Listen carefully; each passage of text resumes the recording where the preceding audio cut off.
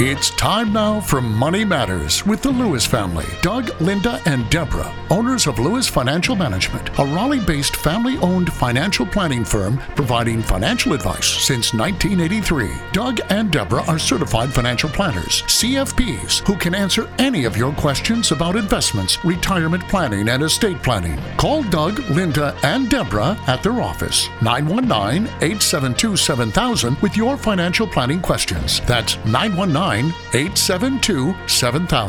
Now, here are Doug, Linda, and Deborah. Investments offered through SFA Inc. Investment advice through Lewis Financial Management. SFA Inc. and Lewis Financial Management are not related entities. And we are the Lewis family, ready to answer your questions tonight. This is Linda Lewis, and thank you for joining us on Money Matters on News Radio 680 WPTF. And I'm Doug Lewis, certified financial planner. And I'm Deborah Lewis, certified financial planner. And we're here to answer your questions for the next hour. Well, Doug, there was an interesting case about a situation where a gentleman was separating from his employer and elected a lump sum or an in-kind distribution of all his employer stock from his qualified plan. Well, let's get some of the facts out on the table. Well, let's see. He was an employee. He was not an owner. And the stock that was given to him was in his retirement plan. Right. And we'll assume, I think from the facts that we have, he was about 54 years old because there were a couple of questions about his taxes and what to do. And this stock, the basis on the stock is $200,000, but the fair market value of the stock is $500,000, half a million. All right. So here's the story. He's 54 years old. He's retiring. Inside his 401k, there's a bunch of company stock. He says, I want to take the stock and roll it out into my IRA. I don't want to sell it. I just want to take the stock. It's called an in-kind distribution. And now we have the question of the basis of the stock and the value of the stock. Well, the value of the stock at the time he does it is $500,000, as you said, Linda. The basis is $200,000. And so the question, and what he does with this stock, what does he do, Deborah? He puts it into An IRA. He wants to. No. He wants to put it into a brokerage account. His personal brokerage account. Right. And in doing so, the question is, what's the tax ramification? Well, it's sort of interesting. First of all, one possible choice might be no taxes until he sells the stock, right? Okay. That's true. That's false. Oh. Well, I was just saying, not true. If he doesn't take it out, he wouldn't pay taxes, right? Wrong. That's what you might think, but that is not correct. That is not true. Just the fact that he took the stock does not mean that he doesn't pay tax. Now, another possibility would be, what about paying, what kind of tax does he pay? Just because he got the stock, what kind of tax does he pay? Well, here I'm fairly certain he's going to have to pay ordinary income tax. You're exactly right, Deborah. He's going to have to pay ordinary income tax, meaning it's the highest tax bracket. Unless for some reason his retirement plan specifies that after attaining maybe age 55, that's usually when the plan will say you can separate from service. Yeah. But in this case here, we feel he's 54 years old, which means that he will pay ordinary income tax, but not on the whole $500,000. Okay. On the $200,000 basis, but he's going to also pay a 10% penalty tax in addition to that. That's because he's below 59 and a half. That's right, Linda. He hasn't sold the stock, but he just took possession of the stock, but it is considered a distribution, a taxable distribution, but not the value of the stock, taxable on the value of the basis, and then this 10% penalty. So that's the first possible scenario. If you'd like further information, call us at 919-872-7000 or go to our website, DougAndLinda.com. That's DougAndLinda.com. Well, let's say that he waits, right, Deborah? And how much time is he going to wait?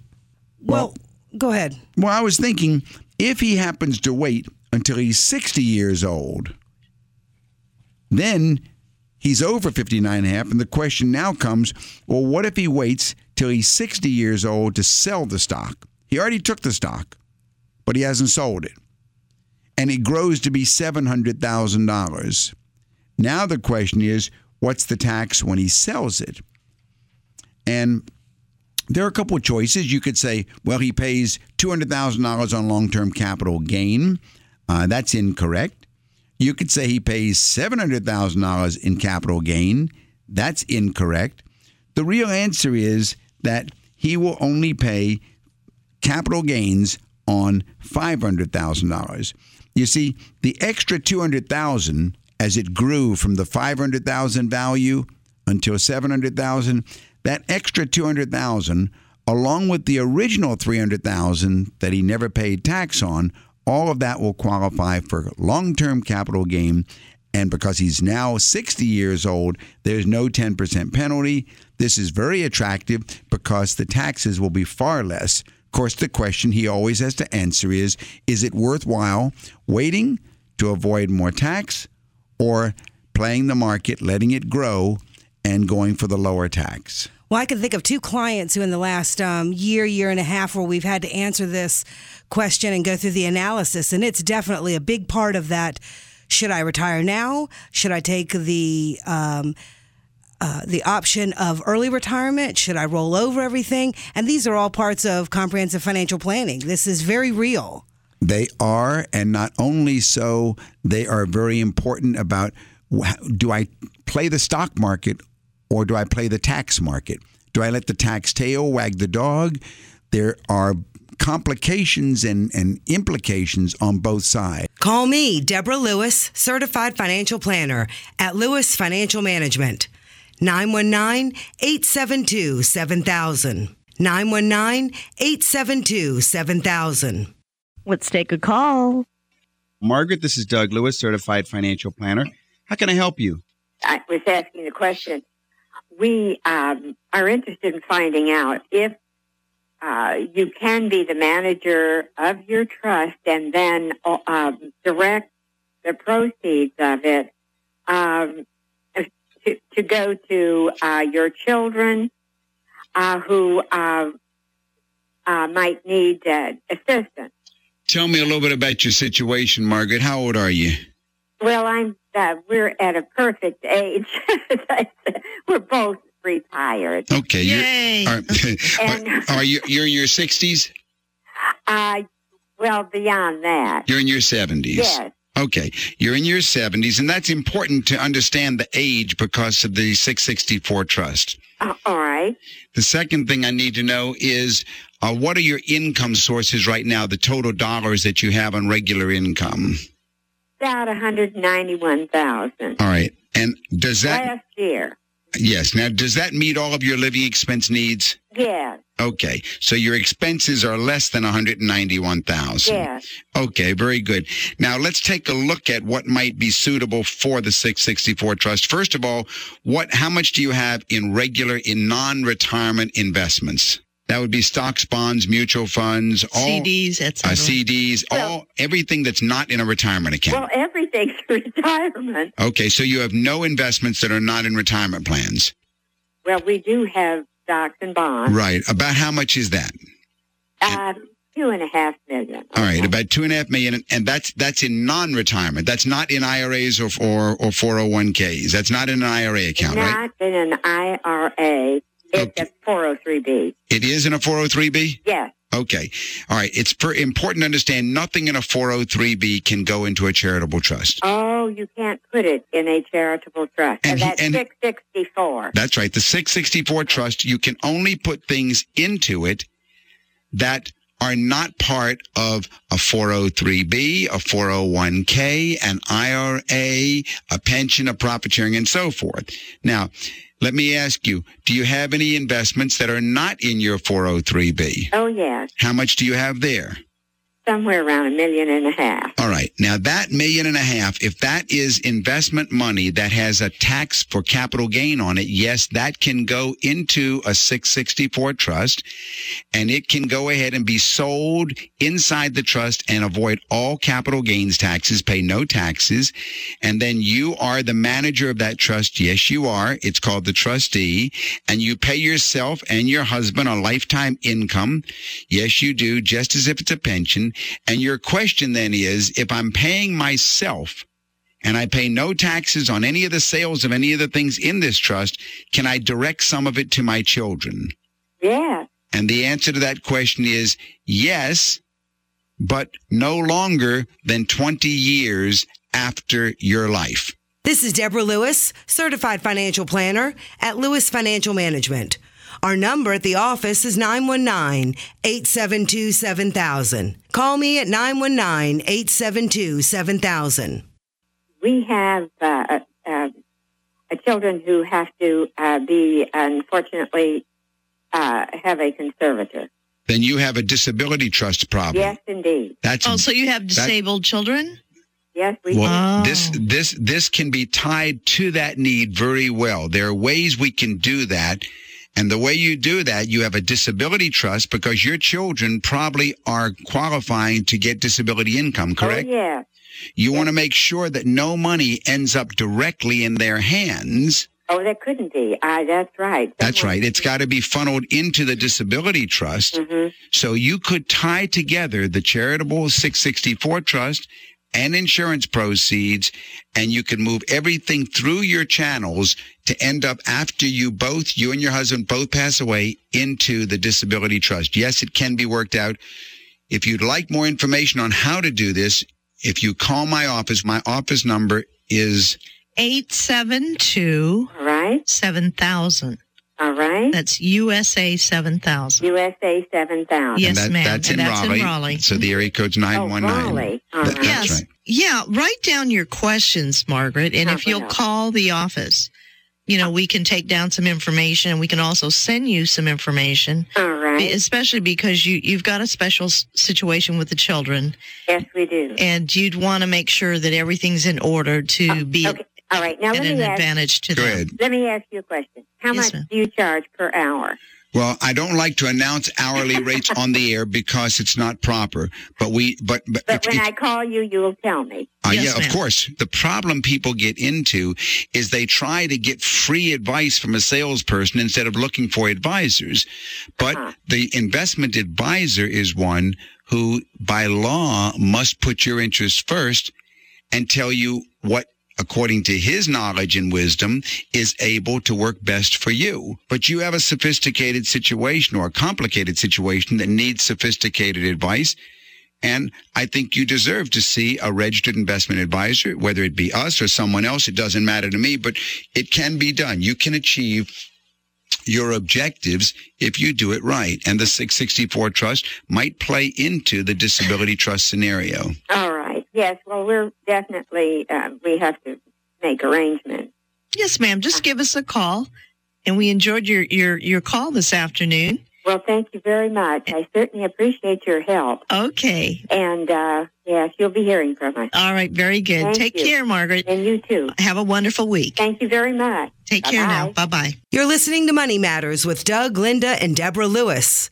Call to make an appointment with Deborah Lewis, certified financial planner of Lewis Financial Management. Call 919-872-7000 or visit our website, dougandlinda.com. We're getting a lot of questions, especially about the investment world. And in the investment world, the questions that have been coming most recently with our younger folks and people who are getting started are, tell me more about mutual funds. Well, Doug, what exactly is a mutual fund? You know, it's hard for us to remember that many people want to start right at that point. What is a mutual fund? Now, a mutual fund is a regulated investment company which invests money on behalf of individuals. So the investors in the mutual fund are called shareholders of the mutual fund, and then professional managers use this pool of money that all the people put into the pool to buy stocks or bonds which are going to achieve, hopefully, the objectives of the fund. Well, are there very many advantages to investing in a mutual Investing fund versus in a mutual individual securities? Yeah, that's the biggest question people want to know. Why should I invest in a mutual fund instead of buying individual stocks or bonds? And I would say there are a number of reasons. The first one is professional management.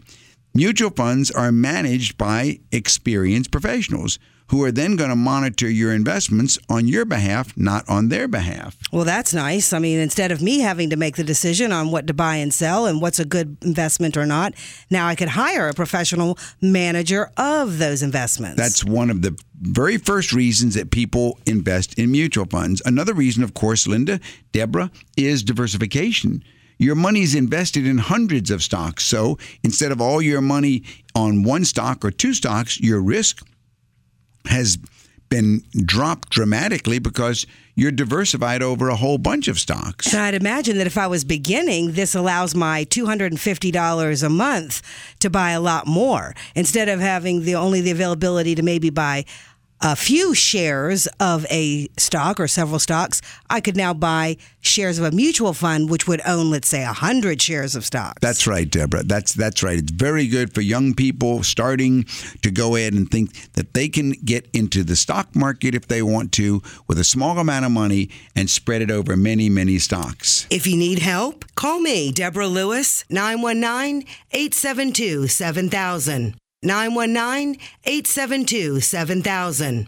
So let's say that you're out there and you either have inherited some money or maybe you have, because you've been working on a budget with your spouse or deciding that, hey, it's time to get serious about saving some of this money that I'm making every month. And maybe you'd like to start saving in a mutual fund. So, this is what you can do. It doesn't take that much money, does it, Deborah? That's right. It is one of the most convenient ways to participate in your own financial future. You can be starting a little nest egg that's going to grow to be a big nest egg for retirement. You can go ahead and achieve certain goals right away. And that's why so many people invest in mutual funds. And you can also get financial planning because the mutual fund provides account statements, shareholder reports, tax statements that let you see the tax effect throughout the year that you don't have to figure it out on your own. Doug, isn't it true that people also, one of the other advantages is the liquidity of a mutual fund? That's right. You always are able to say, cash me out immediately, send me a check. These are liquid investments, and a lot of people like that. They do indeed. And they like the convenient services that include online access and automatic investing, and as well as you said, the withdrawal programs. Well, what about safety? Are mutual funds safe? I would say that's probably one of the most frequent questions that people ask about mutual funds. Are they safe? And I guess there are certain aspects. You can lose money in a mutual fund. Yes, you can. You can lose money in any type of investing, and mutual funds do have different types of risk. But there are some aspects of the mutual funds which reduce risk, such as the matter of diversifying and having liquid asset access. And then they're regulated by industry standards. And mutual funds is one of the most transparent of the securities that are out there. It's highly regulated. That's right. So what are some types of funds that are available? Well, there are stock funds, bond funds, real estate funds, or a mix of all the above. You can participate in investing in mutual funds any number of ways, and they're designed to go ahead and meet just about anybody's desires of risk or safety. Call me, Deborah Lewis, Certified Financial Planner at Lewis Financial Management. Call me at 919-872-7000. 919-872-7000. Let's pause here for a caller. Mike, this is Doug Lewis, Certified Financial Planner. How can I help you? I might be getting some money from an accident at work, a significant amount, and someone told me that I might want annuities as opposed to like a fixed lump sum. Uh-huh. What do you think about that? Tell me a little bit about yourself, Mike. How old are you? 28. 28 years old. Are you married or single? Married. Married. Any children? Yes. How many kids? 1 3-year-old. One child, 3 years old. Are you able to work at all now? Not the present occupation, but hopefully I'll be able to do something else. All right. How about your wife? Is she working? No. Okay. How much is the size of the settlement? I don't know. It's probably a significant amount, though. It's hard for me to answer a question without a number, though. Yeah, I know what you're saying, but I mean, would it be 50,000 or 100,000? Some people, a significant amount is 25,000, and to other, it's 250,000. It'd probably be maybe closer to $1 million or something like that. All right. If you're going to be getting a settlement in the hundreds of thousands up to $1 million, then you definitely do not want to do an annuity. Okay. And let me tell you why. Think in terms of chickens and eggs, Mike. Okay. All right. Chickens, your principal. Eggs are the income that comes off your principal. Okay. The positive feature of the annuity is we can find an annuity, and if you do, you need to speak to an expert, because the positive feature is you will get a guaranteed income for the rest of your life and for your wife's life if you want. Okay. The negative is you've just disinherited your kids.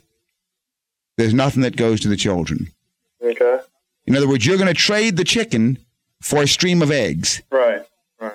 And I don't think, for example, if we have $1 million portfolio, do you have any idea what your living expenses, including your disability needs, are?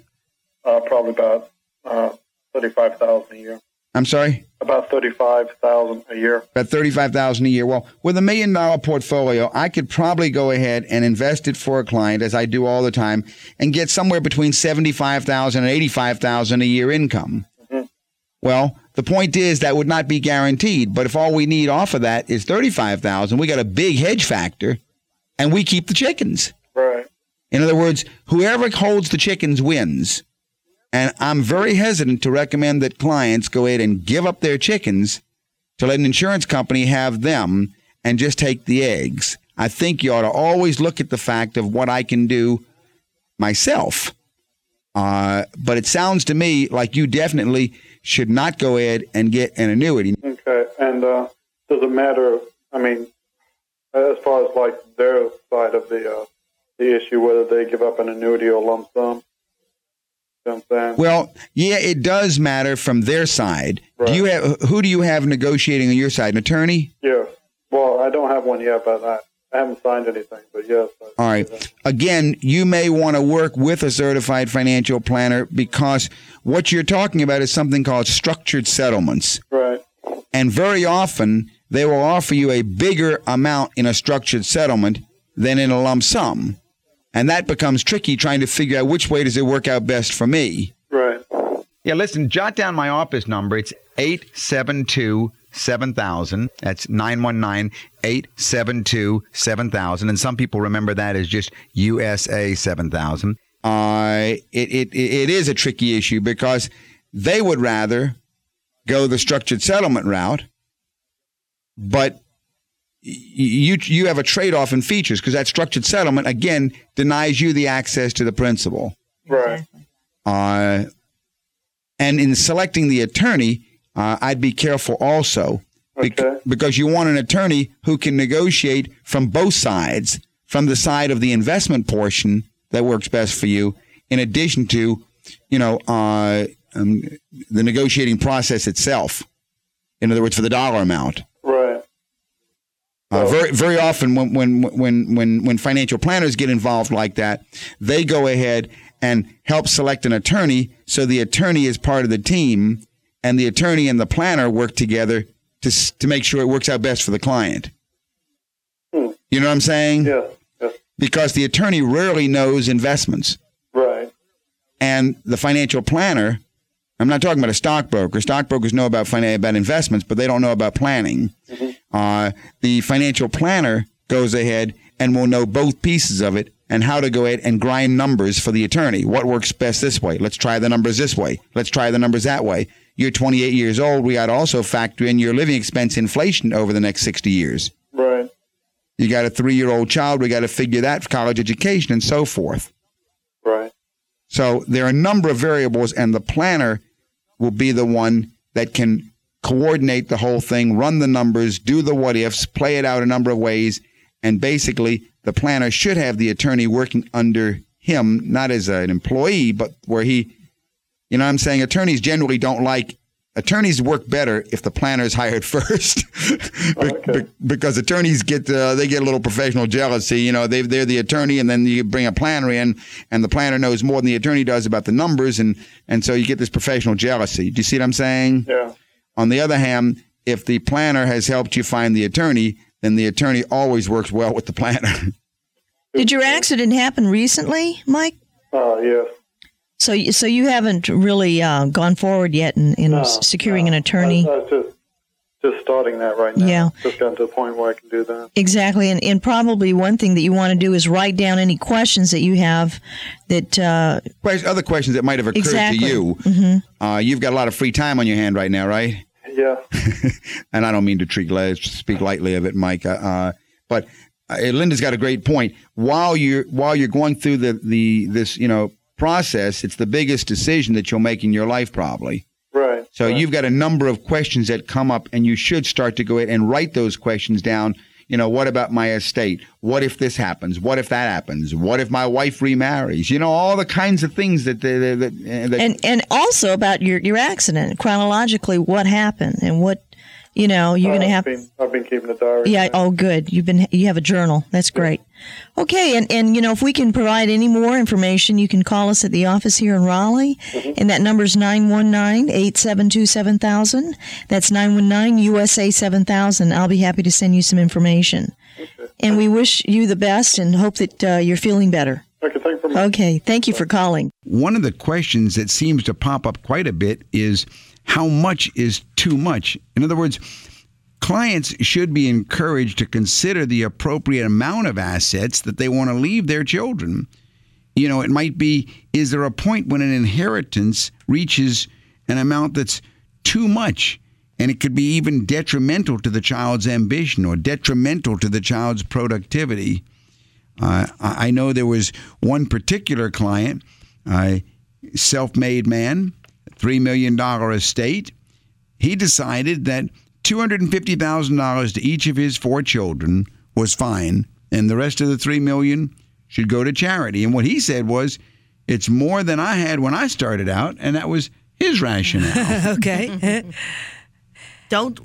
He probably didn't want to spoil them, right? That's right, Linda. But, you know, and I would say that many times I've had clients tell me that, especially with children who are fairly young, maybe young adults, but still they don't want too much. Now, there are ways to do it with trust also, to where you can delay it, putting it in a trust and delay it. And we do that quite a bit for clients who have accumulated and they want to have their children get an inheritance, but in stages through the years. So working with a certified financial planner can help you with the estate design, right, Doug? That's right, Linda. Of course, as you know, as our listeners know, through the years, we have designed investment portfolios. We've handled all of the clients' investments and everything, but we have also handled the estate issues, which become quite important.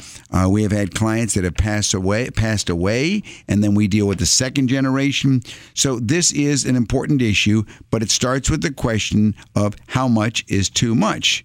And I would say even people with a few $1 million of assets may not necessarily consider themselves wealthy, you know, our middle-class millionaires. And as a result, they may not see the need for what they consider to be a complicated estate plan that delays the outright receipt of the inheritance, but you can do so by trusts. That is exactly right, Deborah, because a critical age is the age that the heirs will be when they do receive their inheritance. Now, I personally like to do calculations to help clients understand the size that the inheritance the children receive could be at certain ages.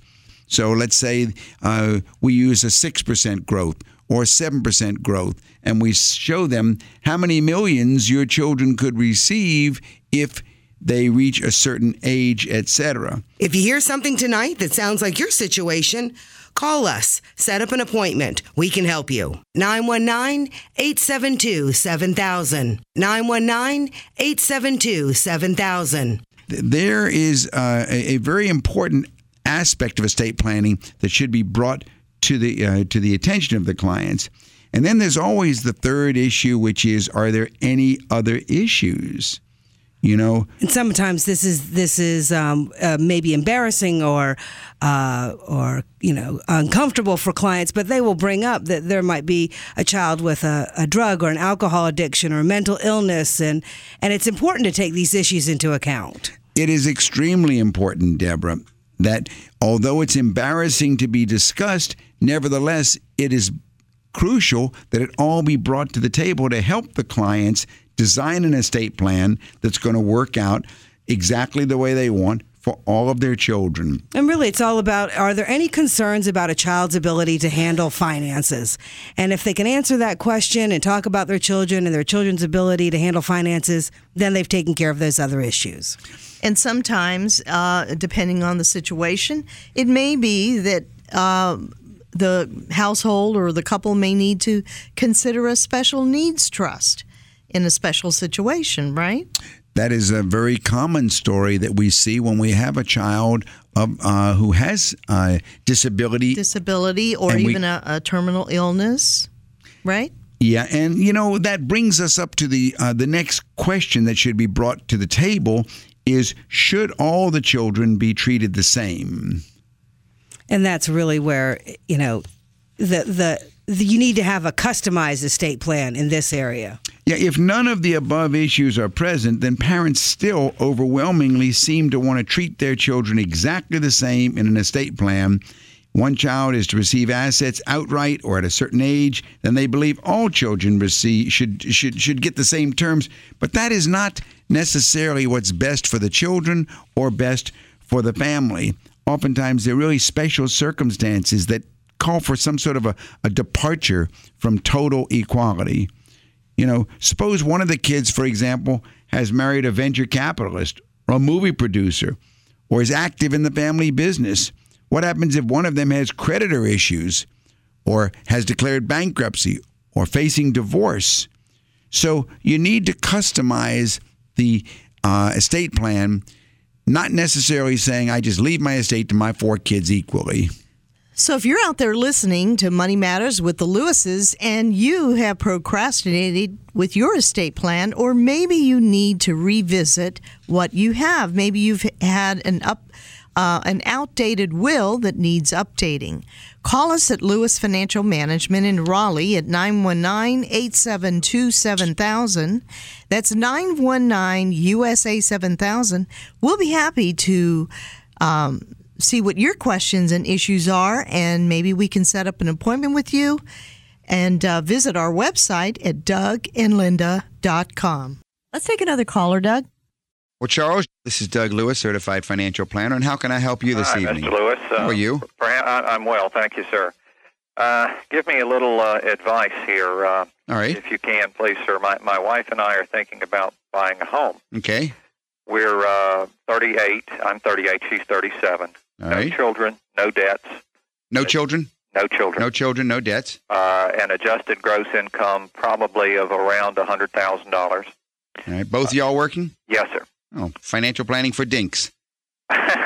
Dinks is dual income, no kids. That's us. Okay. All right. And you've got an adjusted gross income of how much? About $100,000. About $100,000, the two of you. 401k plans, stocks, mutual funds, and so forth. Insurances, disability, everything. How much do you have in the stocks?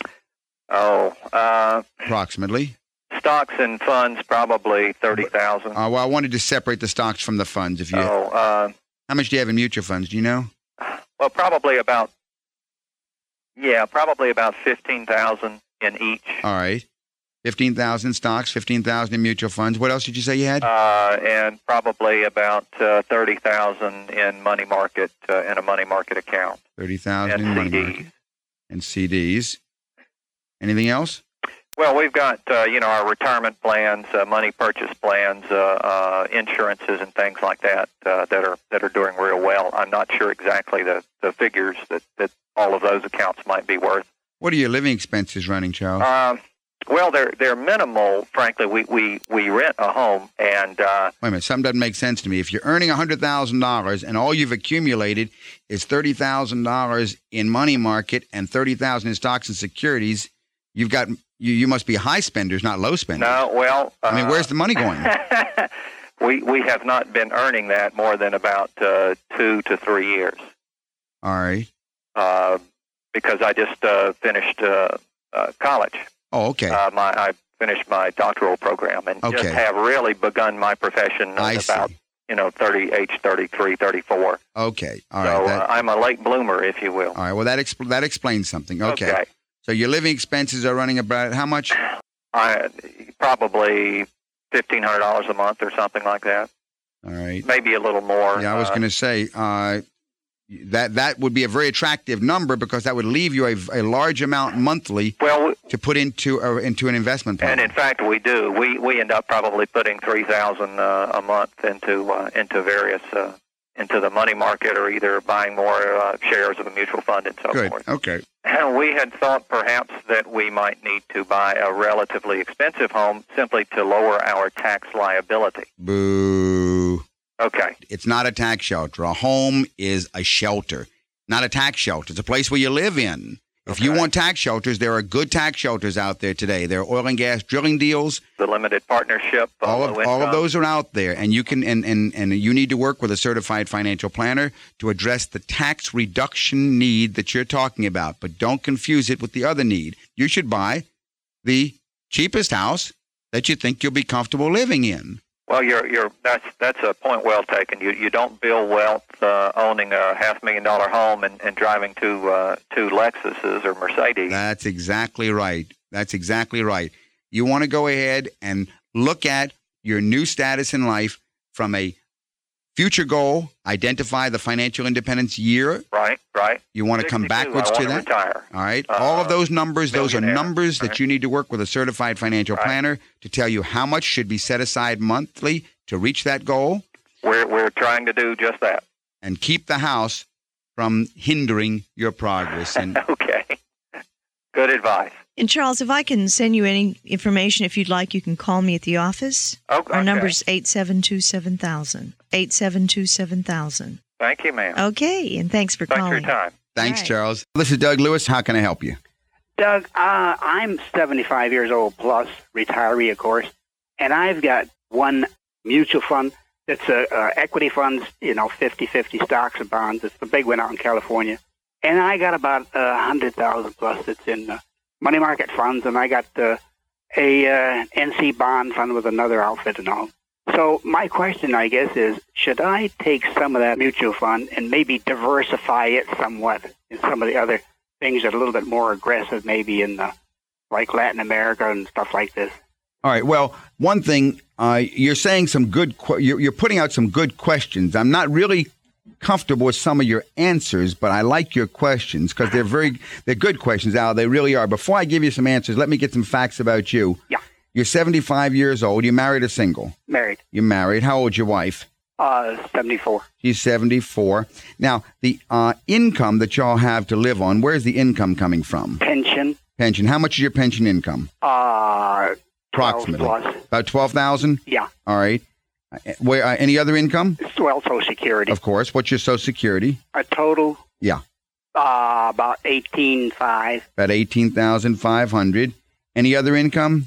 Well, then I'm taking out the quarterly dividends from the income fund. Right. Okay. So before investment income, you've got about $30,500 coming in. Yeah. Okay. What about expenses? Well, home's paid for. No expenses. Just no mortgage. So you've got your regular living expenses. About how much do you think you live on monthly? Oh, probably $1,000. Okay. So about $12,000 a year, maybe $15,000 by the time you add some vacations or travel. Yeah, you got it done. All right. Okay. So the total asset base you're looking at for investment purposes is about $225,000. Yeah, for investment purposes, right. Okay. Nothing should have everything of yours. So you're absolutely right when you say, should you diversify? The answer is yes. We had Michael Hirsch, in my opinion, the nation's leading expert on mutual funds, here for an hour on the air, about an hour and a half. Yeah, he has 3 rules for investing in mutual funds. Yeah. Diversify, diversify, diversify. Right. The other thing that I don't like is your money market. You've got $100,000 in cash. That's also wasted. Right. All right. So the first thing you want to do is you want to develop what we call an asset allocation model. Yeah. And you want to back into that model by subtracting, first of all, how much cash do I need to keep in what we call an emergency fund? Sure. Now, an emergency fund is determined by your living expenses and your income. Yeah. If your income far exceeds your expenses, which it does, Yeah. then you can go to the low end spectrum of the emergency fund. Right. We usually use 3 to 6 months. If you hear something tonight that sounds like your situation, call us. Set up an appointment. We can help you. 919-872-7000. 919-872-7000. Right. Well, that's what I thought about. Yeah. All right. So even if you took 3 months, you're only talking about $3,000. Yeah. If you took 6 months, you took $6,000. So I could be real wild and crazy and keep $10,000 in your money market fund and leave 90 left over. Righto. Okay. So we got $90,000 plus your $125,000, which means we have $215,000 Yeah. for an asset allocation model. Yeah. All right, so that's where we start. We start with this asset allocation model. Now, what I would do in developing this model, by the way, there are 3 methods of asset allocation practiced today by different financial planners. Yeah. I will tell you the first 2 very quickly because I don't like them. But the first one is the single investment, safest investment method, where we're going to find the safest investment we can and put 100% in it. Yeah. I don't like that because we only know what wasn't safe after we found out it wasn't safe. Gotcha. All right. The second method is the diversification method, using a debt-to-equity ratio, putting more in high risk and less in low risk. Again, I don't like that because we don't know again until afterwards what was high risk and low risk. Got it. The third method is the one I'm going to recommend to you called the uniform unit size. Uniform what? Uniform unit size. Yeah. The way I do this in my practice, I establish what I think is a proper unit size of investment and spread the risk equally to every investment in the fund, in the pool. Yeah. So if we have a portfolio of $215,000, then I'm going to look at that and I'm going to say, I think $20,000 is a safe unit size. Yeah. And every investment I use in that in that portfolio is going to be $20,000. Well, yeah. For example, if your wife baked a pie and she wanted to serve everyone the same amount, she would slice up that pie, right? Right on. So I'm creating a pie. Right. I'm creating I'm creating a pie with 10 slices. Everybody gets the same amount, right? Right, Al? Everybody has the same risk that they're going to stumble on the cherry pit in that cherry pie and break a tooth. We don't know who's going to do it, but there's an equal risk. Maybe a little ice cream. Maybe a little Right, ice of course. cream. Right. Now I'm not so sure if I like the ice cream of that Latin American fund. That may be too rich for your diet. That I'm not Boy, sure. it's been hot lately. Okay. But on the other hand, if I'm starting with a $20,000 unit size in my asset allocation model for you, I would not move out of the family. No. But I would go ahead and pick up 5 other funds in the family. In the family? Yes, in that family. I'm with you. All right. Now, in selecting the funds in that family, I would use the help of a certified financial planner because they have different betas. Yeah. Beta's the volatility, and there are different suitabilities for you. I'm with you. So we'd want to look closely at those different funds in those to see which ones met what we were looking for in building the portfolio. But once I had done that much and gotten that 125 spread over 6 20s, yeah, I got it. Then I would go and pick up the other 90,000 and build it into the portfolio. And the whole key is this matter of the asset allocation model. Yeah. Right. Al, if you have any further questions or any specific questions about some possible recommendations as to an asset allocation regarding your portfolio, I would jot those down. And if you'd like to call me at the office here in Raleigh, the number is 872-7000. That's USA 7000. Yeah. Thank you for calling. You got it. Well, Doug, some people out there think that 65 is too young to retire. The magical age of 65 that used to signal retirement time for our parents might not hold true for the baby boomer generation. And since, I mean, yes, the idea is appealing to call it quits, but on the other hand, sometimes it doesn't make sense to just retire. It may make more sense to delay retirement. Now, isn't it true? I think there's some statistics out there that some 76% of employees say that they will continue working past retirement age. Yeah, and for different reasons, Lynn. One reason is that they still have a job, because it's pretty hard sometimes. If you're currently employed and you're still able to effectively perform your duties and the job itself is not driving you crazy, it can make sense to stay at it for a while longer. Isn't it true, Doug, that some just want to continue working, but others are going to have to, right? That's right. And by doing so, the longer you delay taking Social Security, the more your monthly Social Security checks are going to be. Each year that you delay your retirement, you could delay moving your Social Security check up higher and higher until you reach the maximum age of 70 years old. But indeed, the fact that you've got a job very often is why you should delay, because if you leave your job, statistics say, and you're over 50, it's very difficult to get another job. How about when you're not financially prepared to retire? Oh, very good reason to stay working. Yeah. You're not financially ready. Chances are you may still live another 20 or more years. And if you've worked and contributed to Social Security over the years, you're going to receive monthly benefits, but those benefits are never were intended to meet all of your needs. You want to enjoy yourself. You want to do the things that you delayed all your working years. And so if you're not financially prepared, if you're not financially prepared, then I would say that's another good reason to delay your retirement. You know, as folks are working, diligently taking care of all their responsibilities, as time goes on, some of the bills will disappear in retirement, and especially if the kids are done with their education, the mortgage is paid off, and the car payments are done. But other expenses may quickly take their place, and that would have something to do with the health care costs that will need to be an increasing consideration when you decide to retire. And that can probably be one of the biggest reasons why you may not feel financially ready to retire. Right. What about if you had few other interests? What if work was fulfilling a lot of needs? Well, I think that's the case of many people. You know, you've worked for 30 years maybe. Your daily activities have to a large extent defined what you do, and they've been defined by your job. Hours are filled with projects and deadlines and meetings and strategy sessions. And so when you retire, you're effectively flipping the switch, and now you're becoming individually responsible for filling your time. What do I do all day long? Now, although this new freedom may be exciting and allow you to explore areas that you never had time for before, still the hours can drag on if you don't have other interests.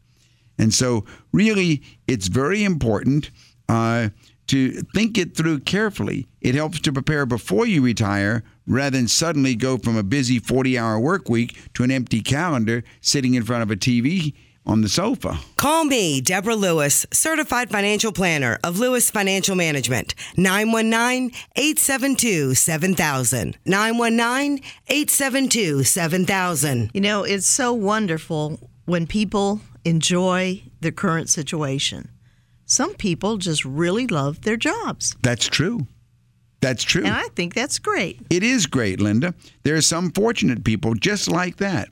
They like the challenges every day. They thrive on interactions with fellow workers and the camaraderie felt toward working towards a shared purpose. And even if the boss doesn't regularly offer recognition for a job well done, the coworkers do. And of course, there's the matter of the steady paycheck. So there are reasons to delay retiring after 65, and I think it needs to be talked through thoroughly with the help of a financial planner. This is exactly what we do so much. You know, and you're bringing up a good thing that I might want to circle back and just mention, because we were talking about mutual funds earlier this evening. And mutual funds are a great way for someone who's accumulating to do that automatic investing.